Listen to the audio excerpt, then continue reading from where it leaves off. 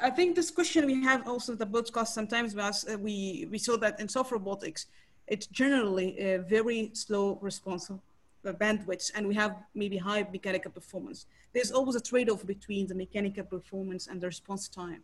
So do you think how we can reach high mechanical performance and high bandwidth? Why is this also a trade-off in soft robotics? And why is this limitation comes from? It's come from understanding, modeling, design. This is a very challenging question. I'm not sure if I can find a good answer. So a trade-off between the slow response and the high mechanical performance. Yeah, as far as I know, the piezo is kind of this piezo electrical material is kind of in this category. It provides high force, but the performance is not good. Very small displacement, very small output. And shape memory alloy is another example. If we are using the shape memory alloy strip, we can get a very high grasping force, but the response time is very slow. Some material I studied before, the smart material, have these trade-offs.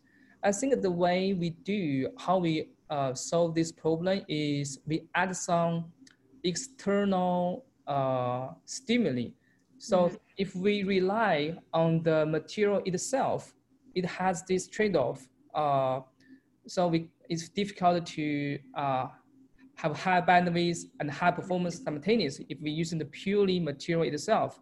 What we do, we add a little bit of external material, external components.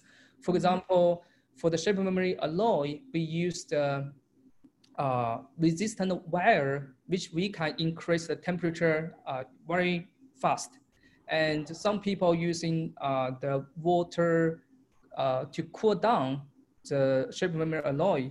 So by using external stimuli, we can somehow improve the bandwidth and also have this good performance. Yeah, I feel maybe we can try to add some external stimuli to overcome the disadvantage from the material itself.